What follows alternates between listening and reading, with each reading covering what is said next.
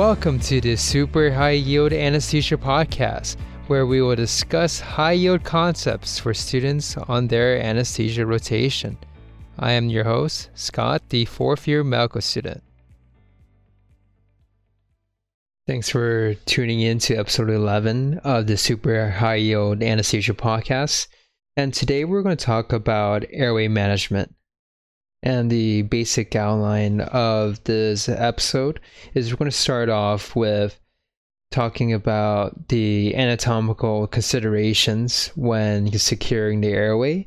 Then we're going to talk about different airway techniques and the equipment associated with it. So, for example, we're going to talk about the adjunct airway tools. We're going to discuss the laryngeal mask airway, or the LMA. We're going to talk about direct laryngoscopy, fiber optic intubation, and we're going to close up this episode with rapid sequence intubation and physiologic responses to intubation. I'm not going to actually describe the steps to the procedures because I think watching videos on YouTube or just seeing it in person will be very beneficial to you. So instead, I'll just be talking about the different equipment and ways to secure the airway just to give you an idea of what they are. And I'll talk about different tips and tricks for each of those things. And speaking of YouTube videos, I would highly recommend the YouTube channel Dr. Gallagher's Neighborhood. I believe he's an anesthesiologist who's also trained in critical care. And he has this video series to teach airway techniques to critical care fellows. Okay, and with that, let's go ahead and get started. We're first going to talk about the anatomical considerations when securing a patient's airway. I'm sure you've at least done this during your CPR training, where you've been taught to place the patient in the sniffing position.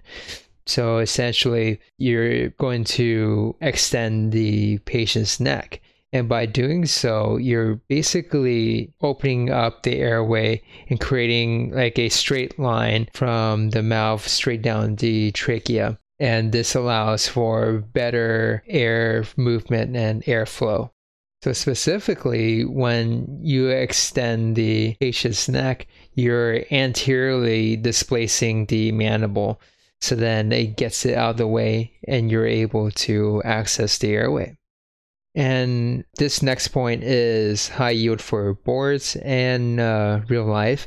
So if the patient has a history of rheumatoid arthritis and or Down syndrome, you want to be careful when you're intubating these patients or manipulating the neck and the airway, because these patients have a higher risk of having atlanto-occipital instability. So you don't want to be aggressive and cause a subluxation of the neck. And lastly, as a reminder, don't forget to narrate what you're seeing as you're intubating a patient to the rest of your team, just so everyone's on the same page.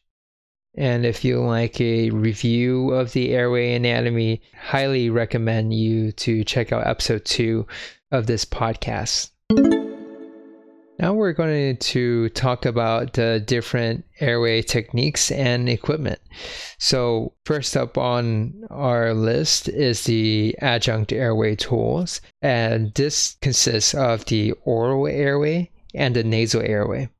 So the main point of using adjunct airway tools is to always keep the airway open. So for the oral airway, you're using it to prevent obstruction by tissues like the tongue. And these adjunct airway tools are especially useful when you're having trouble mask ventilating a patient. So one important skill is to select the correct size of the adjunct airway tools. So for the oral airway, you're basically going to measure the size of it by measuring from the mouth to the angle of the mandible. So what you can do is you pick up any oral airway and kind of just place it next to the patient's mouth and like side of the face. And if it fits correctly, so as in like it fits between the midpoint of the incisors and it reaches the angle of the mandible, then it fits properly.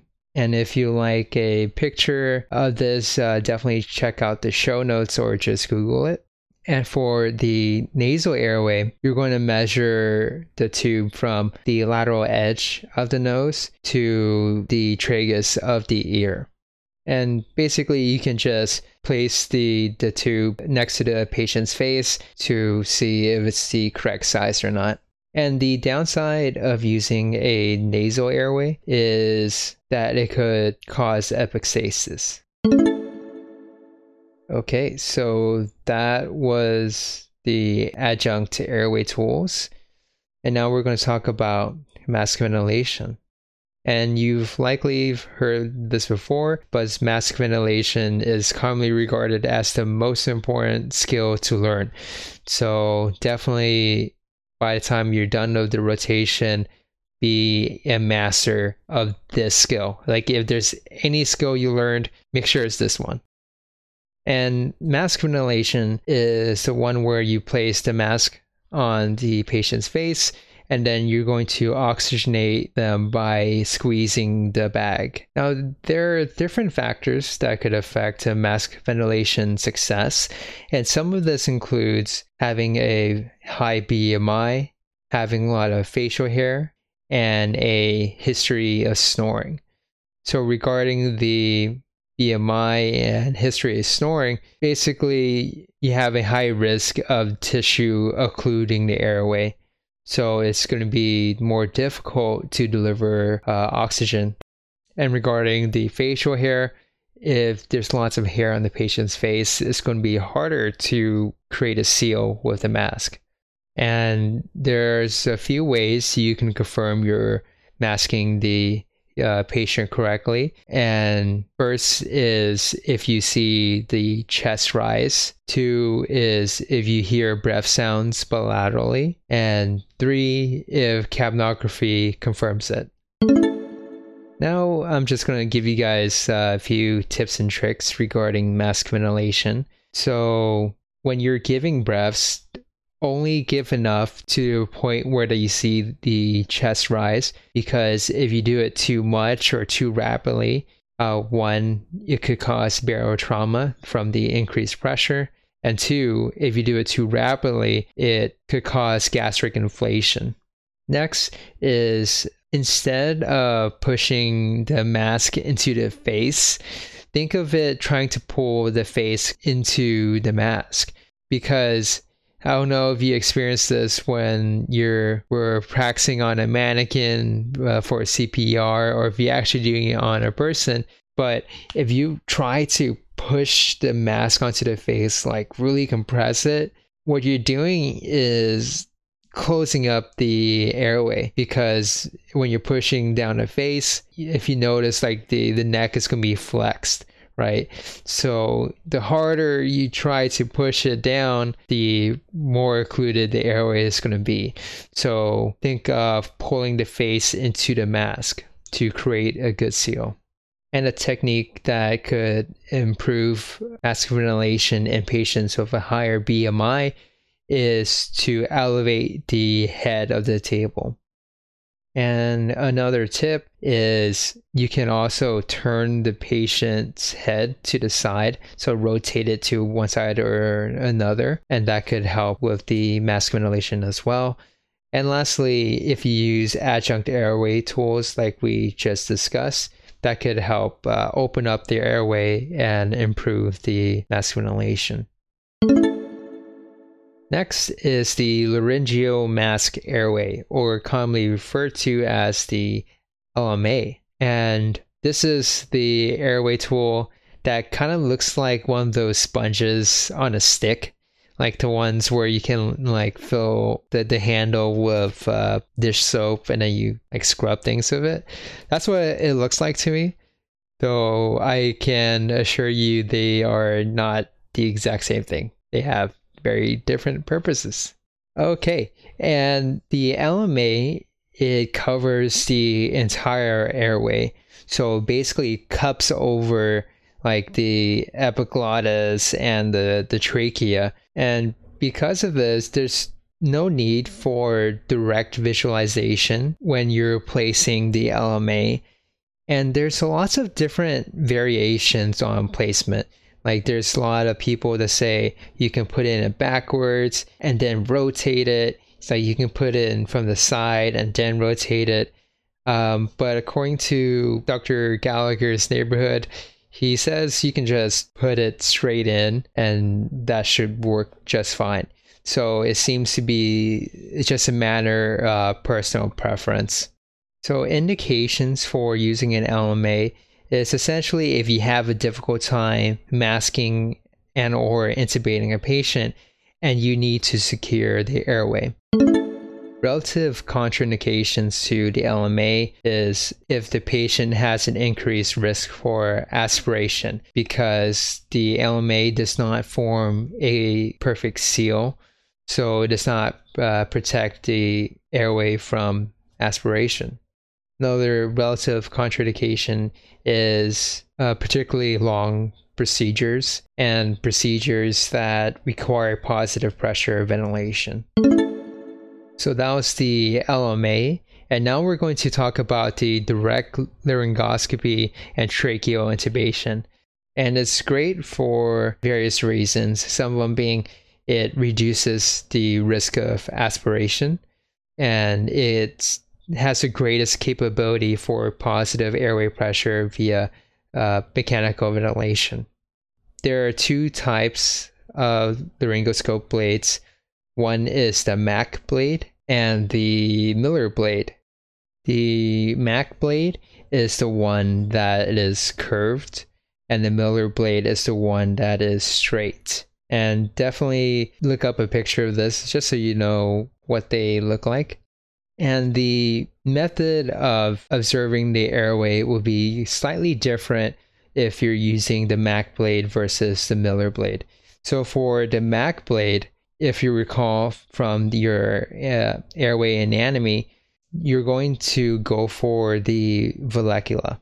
So that's the region between the tongue and the epiglottis, because you slide your Mac blade into that area and slightly push on it. It forces the epiglottis to pretty much but pop open. So you think of those trash cans where you step on the pedal and then the lid opens. That's generally speaking what is happening when you place the Mac blade into the vallecula, versus the Miller blade where you kind of just lift up the entire thing. So you're going to pick up the epiglottis and you're going to lift it open so you can place the AT tube. And the common blade size for the Mac blade is 3 and the Miller is size 2. And here's a little mnemonic that can help you remember which blade is which and helps you remember which is the common size for each blade. So to remember which blade is which, if you think Mac, there is a C in Mac and the C is curved. So it's the one with the curved blade. And also you can think C for curved. And for the Miller blade, there are a bunch of L's in the word, and the L is straight. So it's a straight blade. And the mnemonic to remember the size, Mac has 3 letters, so the size 3 is the most common. And Miller has 2 L's, so the most common size is size 2. I hope that mnemonic helps you guys. I was pretty proud of it when I came up with it, so cool. And to confirm the correct placement of the ET tube, basically you're going to aim about 21 to 23 centimeters deep And you can confirm the placement by auscultating the bilateral lungs at the apex and bilateral lung bases, as well as the epigastric region, just to make sure you didn't place it into the esophagus. You can also confirm placement with the end-tidal CO2. And if you're confirming it with a chest x-ray, you're looking for about 5 centimeters above the carina. And the carina is like the branch point between the left and right bronchus. So tips for manipulating the laryngoscope blades, like the Mac and Miller. Specifically for the Mac, you're going to start by inserting the blade on the patient's right side of the mouth, and then you're going to sweep the tongue over to the left. This next one, I didn't really see it in textbooks or videos or anything, but I learned it from an anesthesiologist that I worked with. And that's, instead of placing the ET tube like directly midline, you actually start by placing it on the side. And that actually helps like not only see what you're doing, but also for some reason it just goes in a lot easier as opposed to going for midline. Next is if you have any difficulty lifting the airway, you could use your right hand to support the head, and that takes the load off, and you're able to manipulate the airway a little bit better. And that one I actually learned from an emergency medicine doc. And lastly, when you're lifting the airway, don't rock the blade, don't pull straight up. Aim for like the corner of the room ahead of you. So if you draw a straight line from the handle of the laryngoscope and just go straight to the corner, that's the direction you want to lift the airway. And if the airway is particularly difficult, there's lots of different video assisted methods. So for example, a glide scope, there's a camera on the laryngoscopy blade, and it can directly show you in real time what is going on. Now that we talked about direct laryngoscopy and mentioned video assistance with that, we're going to quickly talk about the fiber optic intubation. So it's basically using a scope that's similar to things you use in bronchoscopies, endoscopies, and colonoscopy. It's like a scope that you're able to manipulate with controls. And it also has like the ability to blow air out of the scope, or like the ability to suction up any liquids. So it's pretty cool. Okay, we're almost done with this episode. Thanks for hanging in there. Next, we're going to talk about the rapid sequence intubation. And this is done in cases where risk of aspiration is extremely high. So you need to get the ET tube in as soon as possible. So examples of this include trauma, severe GERD, patients with severe diabetes with decreased gastric emptying, that sort of thing. And the primary difference between regular intubation and rapid sequence intubation is that there's no face mask ventilation because you want to decrease the risk of aspiration. And you also would be placing cricoid pressure the entire time. So the anterior pressure helps to manually close the esophagus. And lastly, we'll briefly discuss physiological responses to intubation. So autonomic considerations is the patient could have hypertension and tachycardia if they are intubated under light anesthesia. And you can prevent this by using lidocaine, opioids, beta blockers, and or intubate the patient when they're under heavier anesthesia. And the last physiological response to intubation we'll discuss is laryngospasms. And the spasm is caused by a reflex due to the superior laryngeal nerve. And to prevent this, you can extubate the patient when they're fully asleep or fully awake. And to treat laryngospasms, you can give general positive pressure ventilation, give oxygen, and IV lidocaine. All right, and that concludes this episode on airway management. And today's joke is brought to you by boredpanda.com, and it goes, I bought some shoes from a drug dealer. I don't know what he laced them with, but I was tripping all day. Thanks for listening. This is Scott, the fourth year medical student, and I look forward to seeing you in the next episode.